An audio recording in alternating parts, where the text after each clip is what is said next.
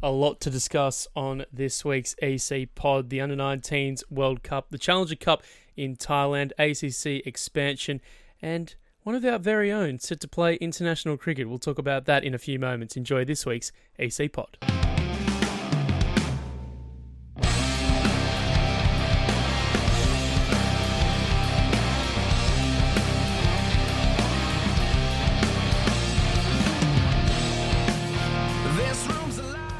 Welcome again to another edition of the Emerging Cricket Podcast this week. The full complement once again ready to go and discuss everything in the emerging game. Daniel Beswick here alongside Nick Skinner and Tim Cutler. Let's first go to Nick. Once again been travelling between Denmark and Iceland and a detour or two along the way. How are you? I'm alright. I got in at 3 o'clock in the morning from when we're recording tonight. So I'm still pretty fresh from the the ordeal of a 15-hour delay.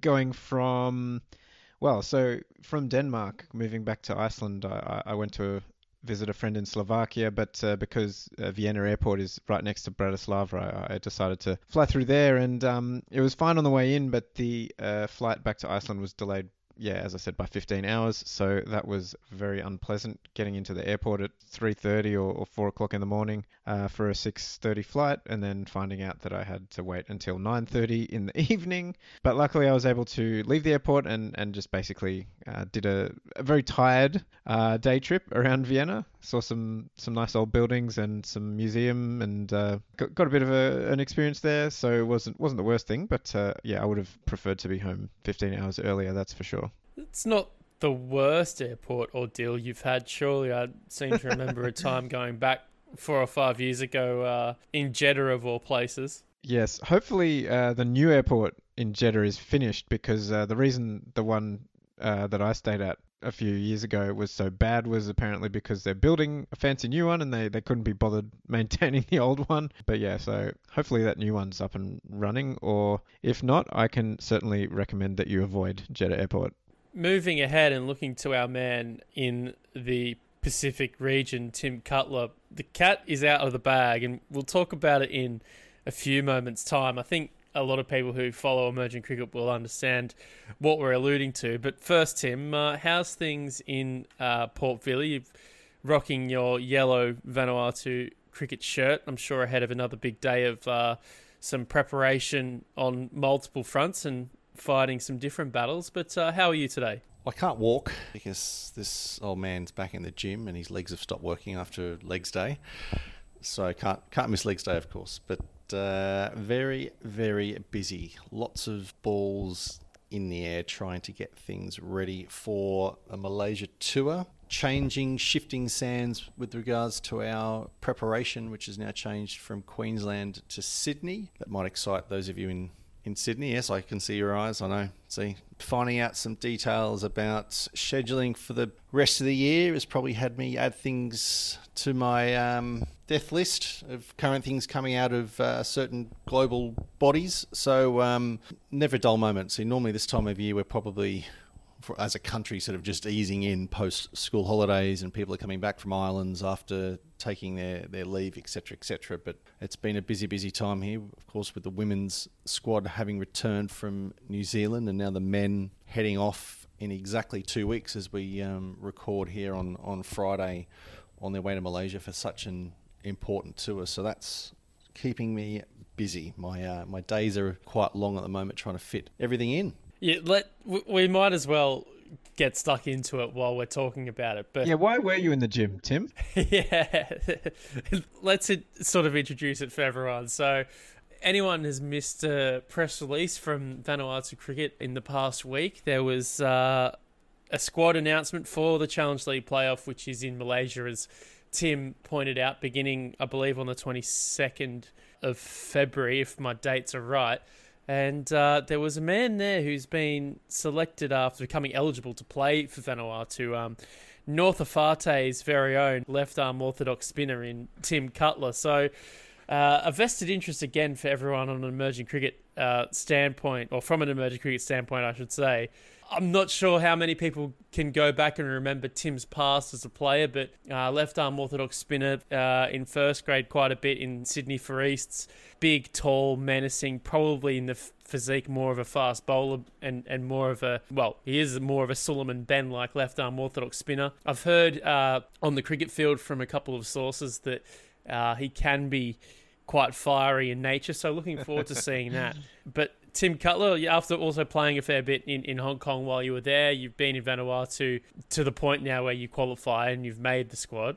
How are you feeling about it all? Once again, just another ball to juggle in your life in cricket in Vanuatu. But back on the field again and ready to go. We saw you in some Pacific tournaments and things like that where you could sort of play in and flourish and take wickets, which was good to see as well. Did see a few, good fist pumps and celebrations as well. So looking forward to seeing that in Malaysia. But just another sort of feather in the cap in Vanuatu cricket, another ball to juggle. Indeed. I would be interested to hear about who you spoke to about my on-field antics. I can say that I've definitely mellowed in my golden years, and of course, spinners, we all get better. Just ask us. Greg Matthews was still playing for New South Wales. We got selected in his 40s again, so I just see this as another finger spinner who gets better with age, like a fine wine. But I was a quite fiery young spinner, which I sort of think back and was really pointless in the end because you can let the ball do the talking. But yes, very excited and honoured to be selected. Probably goes without saying, but I did exclude myself from the majority of selection conversations about the squad, only kind of offering things about certain people. But it wasn't me that decided that.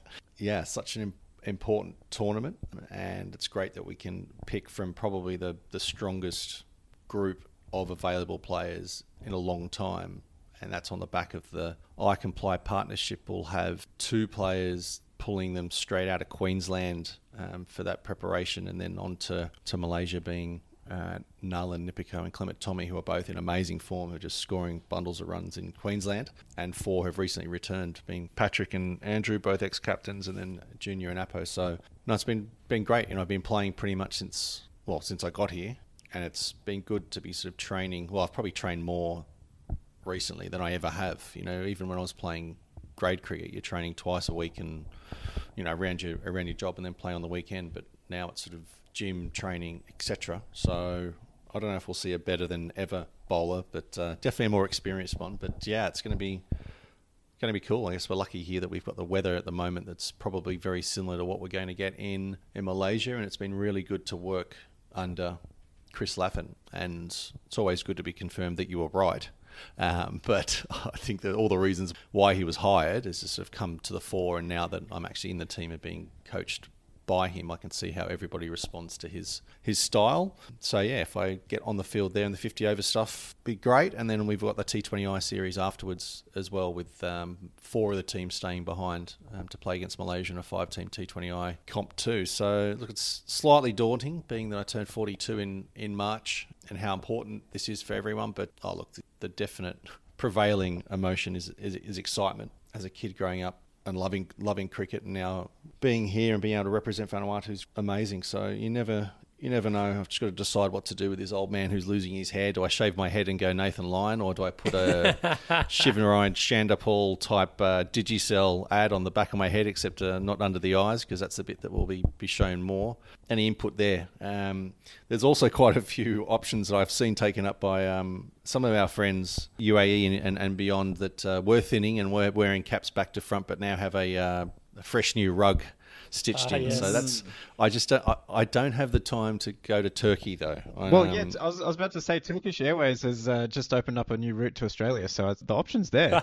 Yeah, so I don't know. Look, if I take, we'll play 3 group games, which we'll win, and then we'll play the 3 super. So we got 6 50 over games, so that's 60 overs I'm going to bowl. That's a lot of airtime. So if anyone wants to get in touch about my follicle replenishment, I did actually, funny enough, mention it. So I was lucky enough to play with Greg Matthews. I'm not name dropping here. Well, I guess I am, but at East when I was Melly, just a tiny one. Actually, no, I wasn't. I was still gargantuan.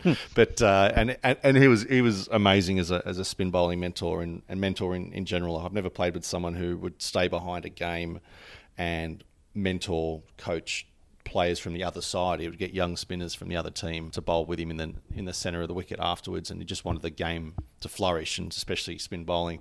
But I was speaking to him a couple of weeks ago, and I mentioned my challenge in the hair department. He might be able to sort me out with advanced hair, who he's still he's still attached to. Pun intended. Look, it's just cool, huh? To be part of a place and be welcomed, and to be welcomed as to a new home like this, and to get out there, and even better if I can make a positive impact on the match, not just on the ground or on the score sheet for the opposition. There's a lot going on in that response. Yes. To just on Greg Matthews though. Famously, he never retired from Australian selection, and is he still playing grade cricket? He was actually still playing a couple of years back. I don't think so. I know he's doing a lot of work on the player welfare side for the Australian Cricketers Association. I think that's keeping him quite busy, and he's actually working in insurance. So he's swapped roles. It's where all the great people that are connected with cricket are created. So it's kind of like worlds colliding, but in reverse. You're playing international cricket now, and he's working insurance, and yeah, that's okay. Exactly. But yeah, and he is an example. I'm not saying of absolutely everything, but with his playing, I was always in awe of, no matter what conditions you're playing in, or him off the field, on the field, is just one of the most fierce competitors, and still one of the most talented players I've played with, the way he could control a game and on the back of controlling the ball. So no, I'm not sure about how long he was still playing and never made himself not available, but I think at that stage he was sort of like 43, 44 playing for New South Wales, and he was probably still one of the best spinners in the country. And I think that was sort of post Shane Warne, wasn't it, when everybody was wondering what we were going to do. But so I'm going to be there, and as you say, Daniel, the cat's out the bag. Are any of us else going to be there? Daniel? Bueller? By the time this episode goes out, I will know. Just trying to make sure I can get the time off to go to this particular tournament. Cricket clubs have reached out and offered a role as a lead commentator there. It'll depend on how it shakes out with work. I do have enough leave set aside for it. It's just a little bit short notice, and to be honest, it wasn't really on my radar to do, just because I've just been a little bit burnt out by a lot of different things, and I very much need 7 to 10 days away from any work or any screen or any form of cricket, and it just looks like I'm going to push that down the road a little bit further, probably into March. But yes, hopefully I'll be there with you, Timothy, watching front and centre, and trying not to hold back. A sort of mix of pride and laughter, I think, is probably the mix of what it's going to be, watching Tim on interesting combination from the commentary box. I'll be waiting for an old man tumble, to the point where, how old do you have to be before it becomes, he's had a fall, instead of he's just had a little tumble. Cutler's snapped in half. Yeah, but. Yeah, looking forward to it if it happens. And never been to Malaysia either, so perhaps in the rest days, Tim, I'm not sure if I can tag along with the Vanuatu contingent. You guys might know the lay of the land a little bit better than me, and hopefully don't get put up in the Bates Motel like I did in Papua New Guinea, because that was Well, that's exactly what I was thinking. You're going to be a lot safer this time, Daniel, because there's a certain newly selected player that has been alcohol-free after January 1, and is going to remain so during that event. A top 4 berth is confirmed, so I think you're going to be okay. You're not going to have any little... No Sydney Thunders in the bathroom. No Pepe Le Pews, no up and unders. Dear. You're not going to be led astray, and my credit card's going to be a lot better off. But look, I hope that all comes through. I think that the word was that one Bertus de Jong was flirting with the idea of being there. Andrew Leonard is being called back to his homeland, Nepal. Sorry, I got to get the pronunciation right. I've got to do it in an Irish accent, because that's the only way I hear that country's name now, is Andrew Leonard screaming it. So if he doesn't have a passport of that nation within the next couple of years, I will be flummoxed. Otherwise, he'll have found a partner and have little Lennies playing for Nepal in 16 years bowling leggies. little leg spinners. It was good. I actually went back and listened to Lenny's interview with the Big Innings boys catching up there, and it was a great listen as well. Lenny's been at the Under-19s World Cup, which we can talk about in a moment, but how is he not in every single TV ad at the moment in Nepal? Like, surely that's like the biggest marketing opportunity you've got, fluent English speaker, a public figure in the eyes of many in the country now. I mean, you're wasting money if you don't throw it at Lenny, right, at this point, surely. Well, I'm sure he'd be a passionate endorser of Buttery Sapana biscuits. So I think buttery taste, buttery sapana. Wow, that's what was that from? What tournament? Was that Tri-Series they had a couple of years ago? It could well have been. Okay, it wasn't the Everest Premier League when Anchi was bowling, what a shitter, balls that they ended up winning off the last ball. But good cross-promotion there, by the way, Daniel. You should run a podcast. I think that's... big innings. Oh, yes, big innings. And we'll put the link to that in our show notes. Speaking of cross-promotion and podcasting and advertising opportunities, we're still open for advertising opportunities, but I think short of a real sponsor, you could just put an emerging cricket sticker on the back of your head there, Tim, and that'd get us a lot of views, I think. What are the ICC regulations for Challenge League playoffs? I might struggle there with having some kind of personal sponsor issue, but I tell you what, they couldn't say no to a tattoo, could they? Be a commitment to the cause. The circular device, the emerging cricket device, also the English korfball device. So I don't want the two to get mixed up. But yeah, I'm glad that you've gone back to my bald spot, Nick. Thanks a lot for bringing that up. Yeah. Well, okay, let's go back to the team. While we're on the topic, just a couple of the names. You mentioned the brand new captain, and we do have Josh Razu stepping in. He's been a senior player for a while, and Ronald Tari as vice captain. I think that's a good move. Yeah, I've been fortunate to be around this team, and yeah, I think Tari is a good move as vice skipper as well. So interesting to see how that shakes out. What was the thinking behind Josh Razu taking over from Patrick? Is it because Josh is going to be around more often and Patrick is working a lot, or was there some sort of other reasons? Put me on the spot now. I'm speaking for the decision. No. Look, I think it really does reflect the two parts to that. Josh has really come a long way in a short time with some really good mentors. Josh is also the head coach of the women's team that recently won the regional champs, as we hopefully all know. And thanks everyone for checking in again to the Vanuatu Cricket Podcast, by the way. But for him to lead the women's team as well as he did, and how he has applied himself in the last year, if not longer, to his role and life in general has been great. He's come a long way. But from a cricketing point of view, the advantage that he has had is that he's been here working with Chris the entire time that Chris has been here, and Chris's approach, and it's not like we're suddenly playing cricket completely differently, but it's a certain way of approaching the game and tactics, especially with the bat, that again is another step forward. And I think he... having been part of that, is going to be best placed to help translate that into on-field performance and leadership. But of course, we've got so many experienced players out there. There's 3 former recent captains there in Andrew Mansale, Patrick Matatava and Nala Nipiko that are going to be able to augment that knowledge and skill on field. I think it's just someone that's able to steer the ship. But just hoping we can do our best to not have seven captains on the field, as can sometimes happen. But yeah, I think it's a good move. Josh has come a long way, and I'm looking forward to playing with him. And as we know from Josh's talent-wise, I think he's someone that really relishes the responsibility and will do really well. And any of you 2.5 million people out there that have watched his catch on Instagram alone during the Pacific Qualifier back in 2022, when DG Beswick and TL Cutler were on the microphone commentating, you'll hear me screaming, "What a catch!" And that's all I could say, because I was just so excited and standing up and kicking the table over. I know it was the chair that went over.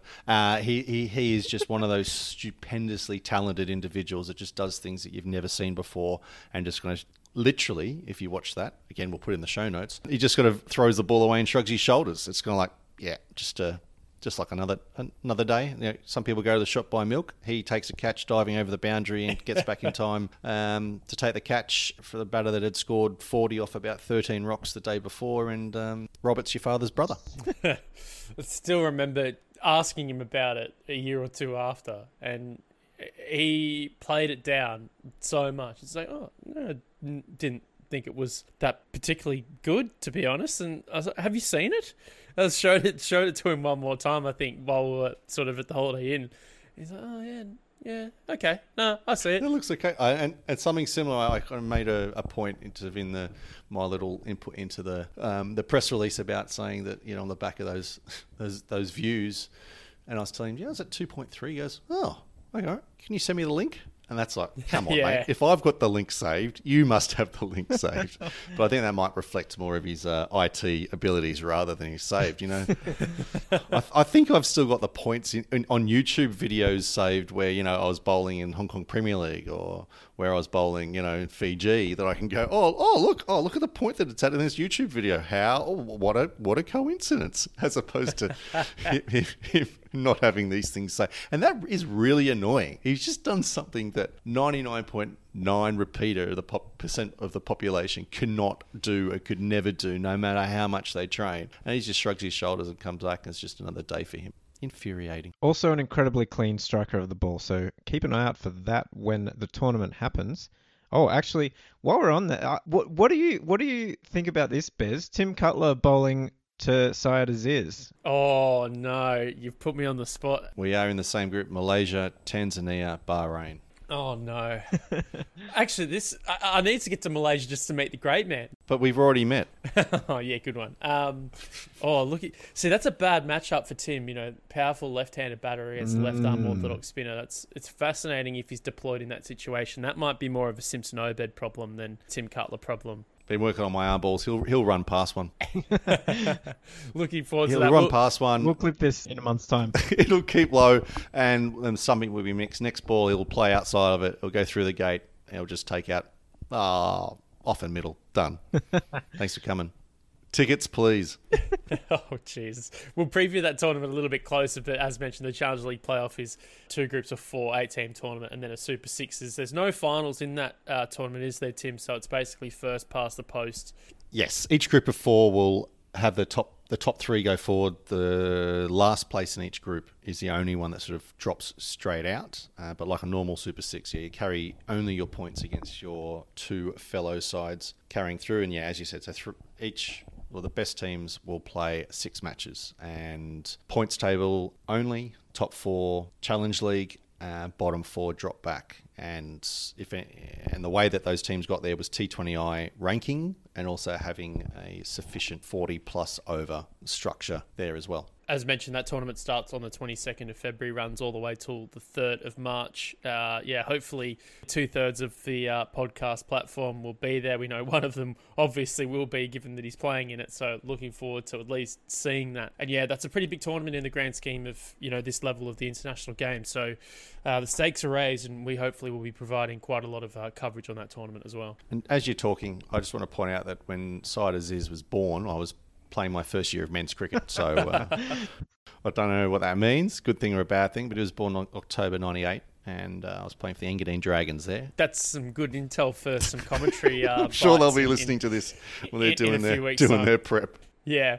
Let's move on. We talked about the Under-19 World Cup there briefly with Lenny being on the call there, enjoying his input at the tournament. We missed, at the time of recording last week, Nepal's victory over Afghanistan, which, to be honest, is one of the few, I suppose, real shining lights of what this campaign, this World Cup has been like from an emerging cricket standpoint. We saw 3 of the associates miss out on qualification for the Super Sixes or the Super Six stage, and Nepal were the only teams to go through after beating Afghanistan by 1 wicket. So we'll talk about that game first, and then the placement games that are played afterwards. But one of probably the best matches of the tournament, this Nepal winning by a wicket over Afghanistan by chasing the total or the target of 146 down.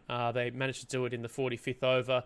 Akash Chand was the player of the match in that particular fixture, taking 5 for 34, and he's a bright talent considering he brings something a little bit different to the Nepali group, bowling seam up and bowling quite fast. But looking at this Nepali campaign, they are in the Super Sixes, and there's still some more matches to go from their perspective, and we'll probably get to their complete tournament maybe at the end, and we might grab Lenny to talk about all of that as well. But it's been an interesting one in terms of, say, Gulshan Jar being one of the most experienced players at this tournament by virtue of his senior experience, and if anything, he's probably been on the lower half maybe of Nepal's players at this particular tournament. Dev Kanal has stood up as captain and chimed in with some important runs. in particular that 50 that he made in that victory against Afghanistan. But there have been a few names to pop up, the likes of Subhash Bandari taking a 5-wicket haul as well. It's been an interesting one for the associates. I look to say the Kimberley group where Namibia were, and that was a very tough group, not only to be in, but a tough wicket to play on as well. Scotland were a little bit unfortunate in that they did show glimpses, but again, they're in a really tough group. Nepal managed to squeeze through on their end, and then maybe looking to the USA at some point as well. That probably lacking a little bit in the bat for this particular tournament, but I'm not sure what the exact question is for you here, Nick, but maybe starting with Nepal. They've been, I suppose, carrying the torch of the associates here at this tournament. Yeah, great win for Nepal. Basically the most Nepal win ever. They looked like they were in a pretty convincing position, and then they just they just kept losing wickets, and they very nearly lost it. 9 down, absolute thriller. Just vintage Nepal. But yeah, fantastic match. Probably, yeah, as you said, the best match of the tournament so far. Dev Kanal, as you say, that half century, sort of the glue in the chase against Afghanistan. Other than that, yeah, the batting has been just a little bit lacking. I mean, this is, a recurring issue for Nepal. The batting, yeah, I mean, Arjun Kumar did hit 90 against New Zealand, but not a whole lot else. And they just haven't been able to put up strong totals throughout the tournament, and yeah, other than that match against Afghanistan, it's showed. Do we know if Subhash Bandari is any relation to Binod? I doubt it. There's that many common last names in Nepal. There's probably... Okay, well, yeah, impressive 5-wicket haul against Bangladesh. He's been one of their better bowlers, and yeah, as you say, Chand as well against Afghanistan with the 5 wickets there as well. I'm not sure what the story is with Gulshan Jah. He's been very disappointing. Only 3 wickets in the whole tournament so far. He's bowled the second most overs of any Nepali bowler, but has looked very out of sorts. Not particularly economical, not taking wickets, just hasn't really been threatening at all. Which you would expect senior players like Jah to be stepping up, but just not showing up. But on the flip side, the fact that there are other bowlers taking wickets and bags of wickets like Bandari and Chand is pretty encouraging for Nepal's future bowling stocks as well. Yeah, looking to say Scotland, they edged Namibia in their placement game at the time of recording in a 3-run win. Jamie Dunk, equal top scoring with 76. Bahada Ezekiel also making 76, albeit at a much quicker strike rate. He was player of the match in that victory over Namibia as well. He also bowled a little bit, didn't take a wicket. But looking at maybe Scotland now, Jamie Dunk is almost senior international ready by the looks of things, the way he stepped up against a lot of top quality attacks. Made I think it was 90 against South Africa, and looked at home. It was not quite 3 figures, but it was everything but in the mould of a kind of Kane Williamson. I'm not sure if it's just the arm guard that he bats with, but he looks very busy and bats in the style of Kane Williamson, and he's been great to watch. A couple of other guys have stepped up. Owen Gould, who can keep and captains the team as well, has looked good in patches as well.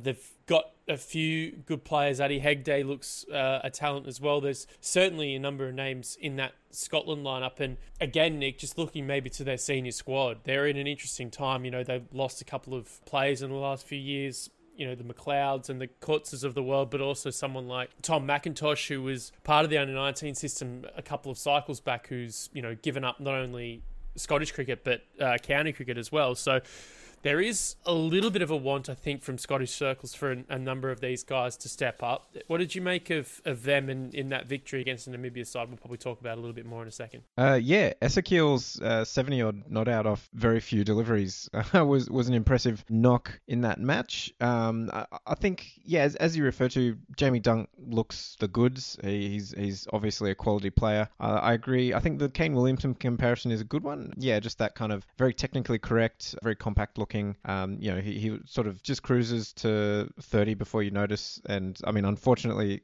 often throughout this tournament, he's been sort of 2 or 3 wickets down by the time that's happened. But yeah, looks like the kind of guy who can come in and start to fill the void left by, senior guys like Cutler and McLeod, but also, the fact that a young talent like McIntosh has left the system to, well, I was going to say to get a real job. I mean, is cricket a real job? I don't know. I guess probably not if you're pursuing other avenues for employment. It's not like there's a CEO of an international board currently in this conversation. Present. Definite career. I'll get into associate cricket if you want money. Absolutely. That's where the dollars are.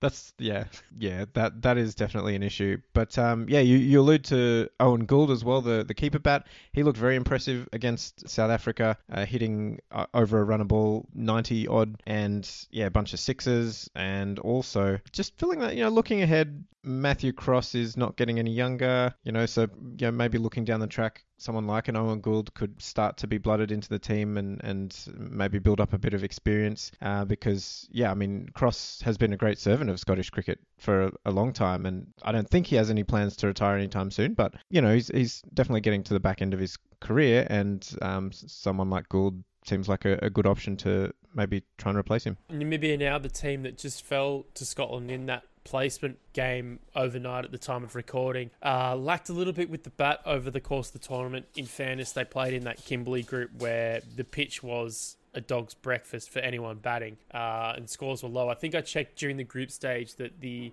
batting average for every single player on the Kimberley surface was about 11, and every other group's venue was at least 20 or above. So it just goes to show how tough it was for some of the batting, although it's worth noting that this placement game was actually in Benoni after their entire group was in Kimberley, and they were able to showcase a little bit more with what they can do with the bat, making 248 in a chase of 251. So I think the low scores in that Kimberley group should be taken with a pinch of salt. As disappointed as Gerard Janssen van Rensburg and maybe Alex Volskenk are with their batting performances over the course of the tournament, it's probably definitely one to take with a grain of salt. But looking at this particular fixture, they fell 3 runs short of chasing down 251 with Zachior van Vieren making that 86, anchoring the innings. He's had a good tournament on a personal front, taking wickets. He took a 4-wicket haul, made some runs when his team needed him. A few bright talents in this Namibian side that I think we'll see play a little bit more senior cricket in the next little bit. Jack Brassel, I thought, was excellent throughout the tournament.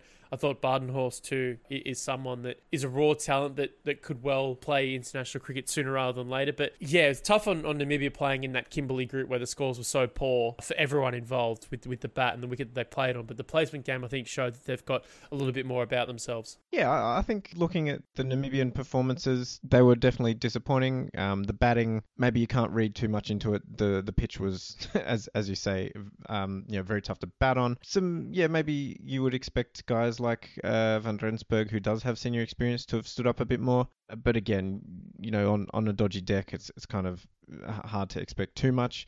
I definitely agree that the bowling has been the strength. Yeah, I mean, they had Australia in trouble. They bowled out Sri Lanka. So, they did show a bit with the ball. Brassel and actually Junior Carriata as well. The two of them were a very effective, very tidy opening combination. Both of them going at only a smidge over 3 runs and over. And, a bunch of the other bowlers were in sort of 4 or 5 territory. So, yeah, I think that's an interesting little opening combo. Brassel and Carriata. I wonder how many games we'll be seeing from them in the senior team going forward. But I think the bowling, there's a lot to like about that. Zachior van Vieren, as you allude to, took a decent amount of wickets and hit a 80 odd in that match against Scotland. So he's definitely a talent as well. It'll be interesting to see. Yeah, the next generation coming through with his dad, obviously, Rudy, having played a lot for Namibia back in the day. But yeah, you just sort of hope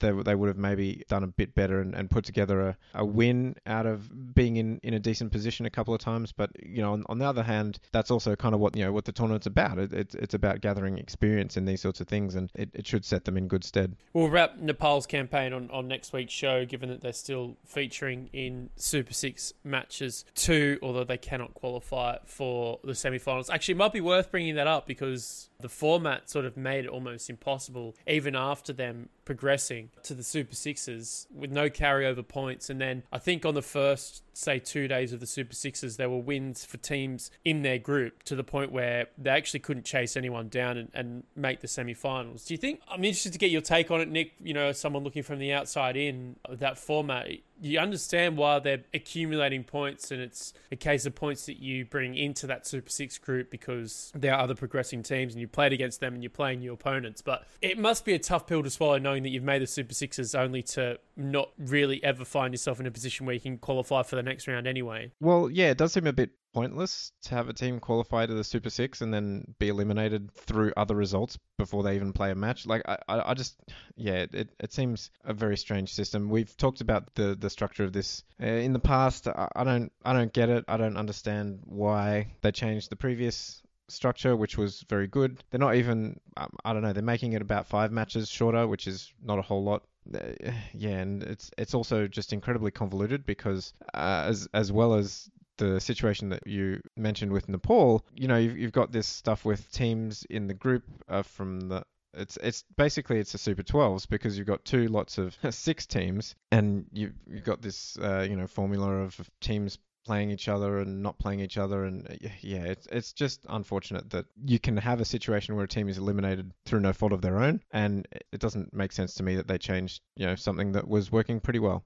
Yeah, once again, we'll look at Nepal's campaign in full next week once the Super 6 stage is over at the Under-19 World Cup. Let's move on to the 2024 ACC Men's Challenger Cup being held in Thailand. And after the qualifier, it's a case of 2 groups of 4. We saw in the qualifier that it was Cambodia to progress to the next stage, and that throws up an intriguing prospect facing Indonesia on the 3rd of February.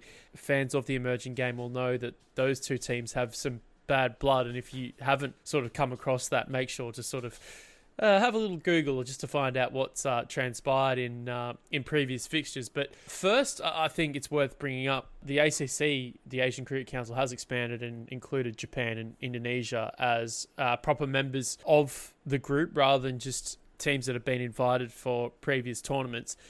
Tim, you've worked in this region of cricket previously in Hong Kong, and I assume being part of the Asian Cricket Council as well, Hong Kong in that time. So what is that like in terms of how that operates and how it helps members in the region, as opposed to, the complete differentiation between that and, say, the Asia arm of the ICC? What does that benefit in terms of Japan and Indonesia joining the ACC? Well, there's a few different perspectives of looking at this. I think the ACC is the gold standard for a regional body that sits outside the ICC because of the amount of cricket that they play, especially with underage and emerging events. The advantage, though, that Asia has is they have 5 full members. So when they run the Asia Cup, they are able to leverage the strength of that when they go off and get TV rights and get the tens of millions, if not hundreds of millions, for that particular event, which then basically pays for all of this. So as far as I'm aware, countries still pay a small fee or maybe flights. It's not as heavily covered as ICC events for those ACC events that Japan and Indonesia had been playing in, I think will continue to be. So I'm not 100% sure these days what the funding model is throughout that. I know way back when the ICC used to hand literally half of the development grant money to the ACC to distribute to Asian members, and that was how the funding was done. But since then, with censuses and scorecards and tournament grants, that's all changed in the last decade. So the actual advantage that these 2 countries, 2 members will see off the bat, will see them get a seat at the table and a vote, where I guess they were only observing beforehand. But yeah, the ACC only runs those sort of regional events rather than anything that leads towards ICC tournaments. And so that's where the ICC Asia office is. I think it might be 1 or 1.5 or two people that help run the events, where the ACC does really take a leading role there. So this is good for Japan and Indonesia. We've talked about the Pacific Cup in the past in our East Asia Pacific region, and that excludes those nations, despite them being on the Pacific. It's very much sort of a Pacific Island sort of focused thing. So I sort of see this as a good split for them to still have access to sort of other tournaments, albeit a lot more heavily subsidised, and then potential access of playing against some really big nations. But I think the questions that really does start to pose is just to add to the list of questions of whether the regions are fit for purpose at the moment. I know we've seen Bertus tweet about this, but it's pretty tough to look at the number of countries in the Asian region and relevant rankings across I'm talking about men's and women's cricket here, versus East Asia Pacific, and a number of spots. Trying to get that right is such a hard one. So I just wonder whether it's a time for us to take another look, say we as a game, to look at those regions.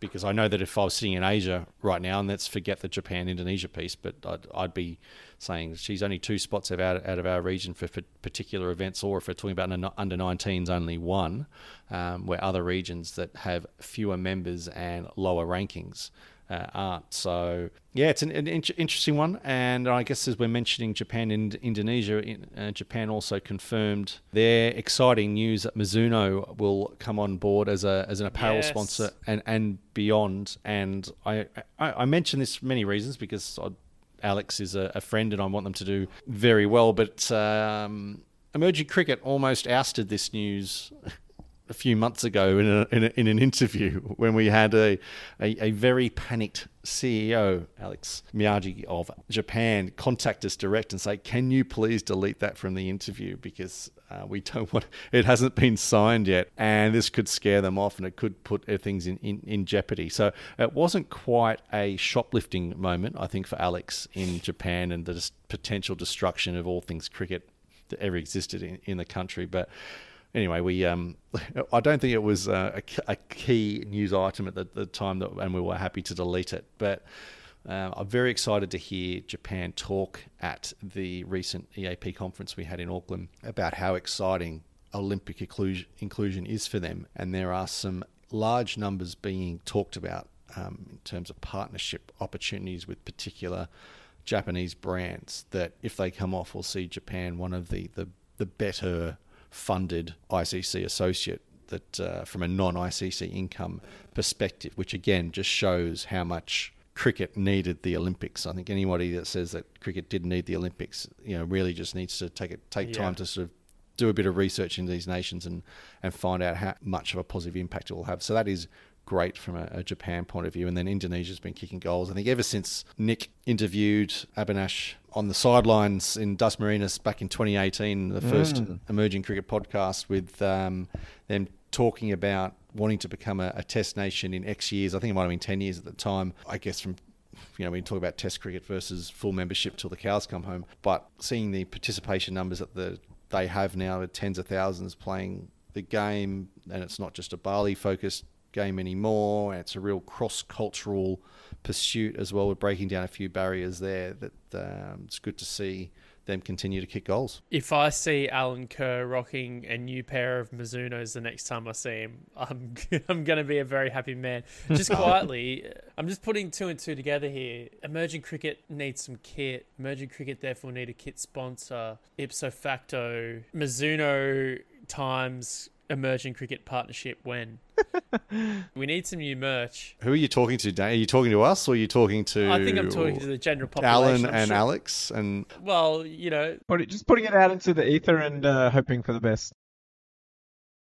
Okay, yes, we are envisaging a manifest. No, Alex had some amazing bright shirts at the Auckland conference, and one of them he called his uncomfortable shirt, which is a very bright orange, almost pinky fluoro shirt. And no prizes for guessing who the one person was to prize one of them, not off him, but from him, was one lifetime member, life president of Vanuatu Cricket Association, Mark Stafford. Well, that's why you keep him around, huh? That's a nice shirt, isn't it? No. There's Mark Stafford sitting in a JCA shirt in the end of conference get together. I'm there wearing funnily enough, a Vanuatu polo, but some good stash there from an established brand. So Japan Cricket, get around us. Yes, lovely shirt. That I might wear one of those shirts. Oh, he didn't stop either. Oh, that looks nice. You must have a spare one. That looks nice. But seeing how he's been able to get the ground here and sponsors and trust set up, the tactic obviously works, and it got him in a new shirt this time. The Challenger Cup, we see that the two groups ready to go: Saudi Arabia, Indonesia, Bhutan, and Cambodia. Group A. Group B: Japan, the Maldives, Singapore, Thailand. There was also a qualifier which Cambodia came through, as we mentioned at the top of the point. But did want to mention a significant moment in Chinese T20 international cricket. We saw their first half-century maker and their first 5-wicket haul taker, Wei Guolei, making 70 off 61 against Myanmar, and Ma Chian Cheng taking 5 for 9 off his 4 overs against Myanmar as well. If you go back, and the highlights are on YouTube of that particular game, and the other particular highlight for me was Tain Sen Chun, one of the opening bowlers for China. First ball, plain miss, swinging the ball away, decent pace, it looked as if as well. And Tim Cutler, you would have been impressed by the bowler's reaction. It was like a staunching sort of like approach and stare into the batter's eyes. I thought it was... Yeah, put his arms out. In it's like a flex almost. Just muscle kind of pose. Yeah, as if he was peacocking, but it's brilliant vision. So if you get a chance to watch it, go and find it. Yeah, and just underlining that, you mentioned the qualifier. It was a little sort of play-in group with Cambodia, Myanmar, and China. Cambodia came through that with 2 wins. So yeah, both of them pretty convincing. So yeah, I think this level of the game, the Challenger Cup, being bedded in, it's a relatively new innovation from the ACC.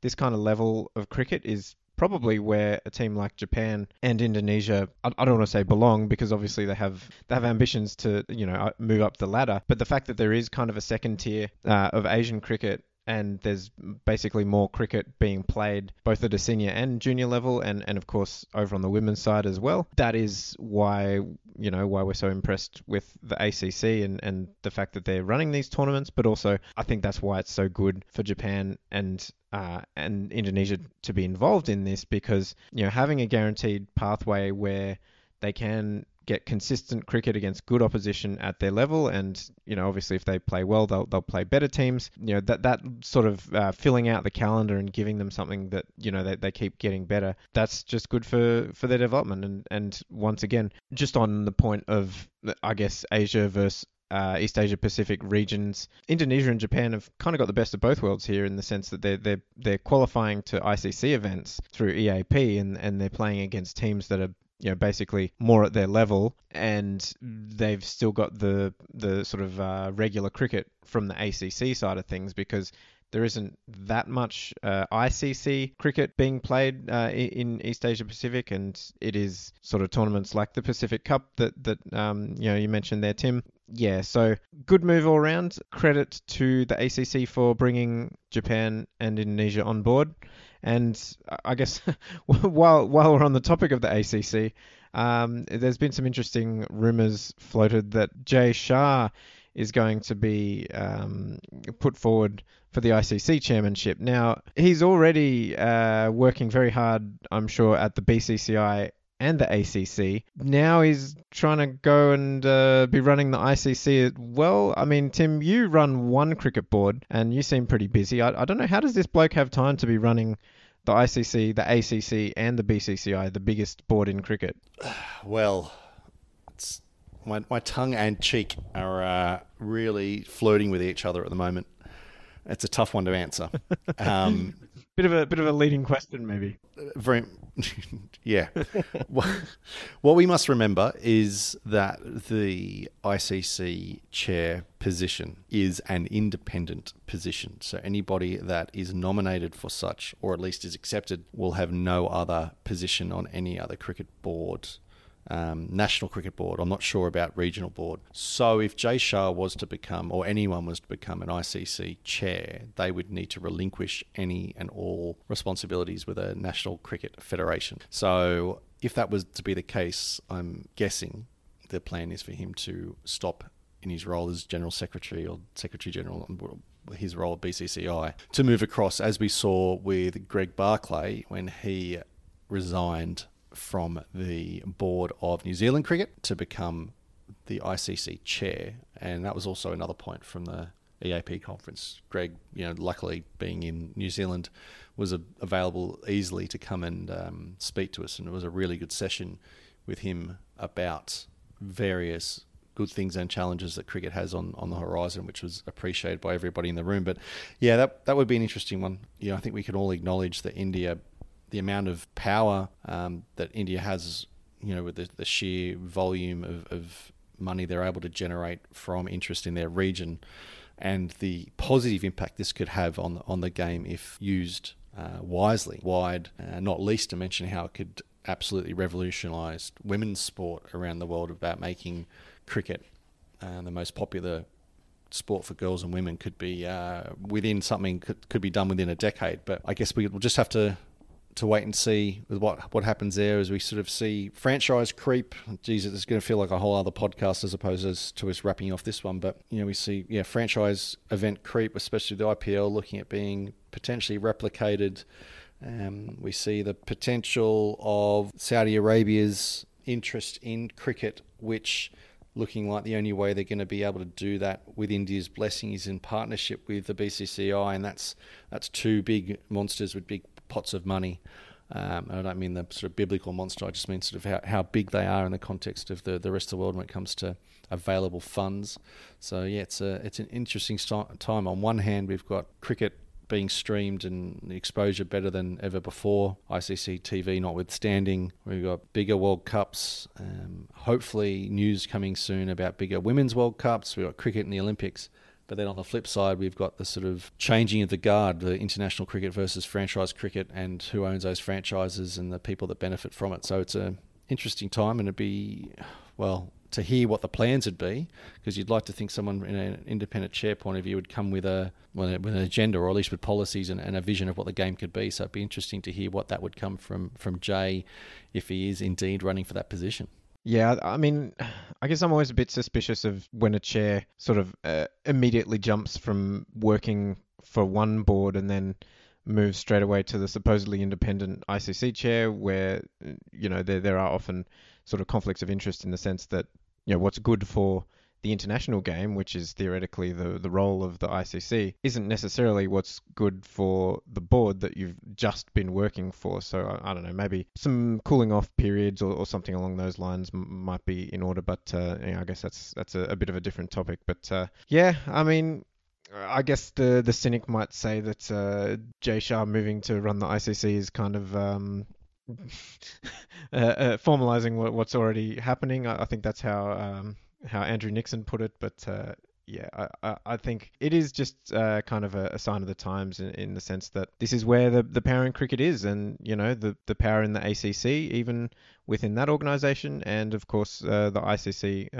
of the whole of the world cricket. So keep an eye on it, but not super surprising that something like this is happening, I guess. Yeah, look, I'll just close that chapter with just agreeing with your point about stand down periods, and I think that is something that you'd like to think was spoken about, or at least is on the cards when the ICC moved for the first time to an independent chair, to having an independent chair, which Greg Barclay is the first of. And it's understandable perhaps that you would have someone that did step directly out of a chair, but then to have someone who has not held a position for a minimum time if you truly want an independent chair. But yeah, I think, as you say, that's getting on to other points.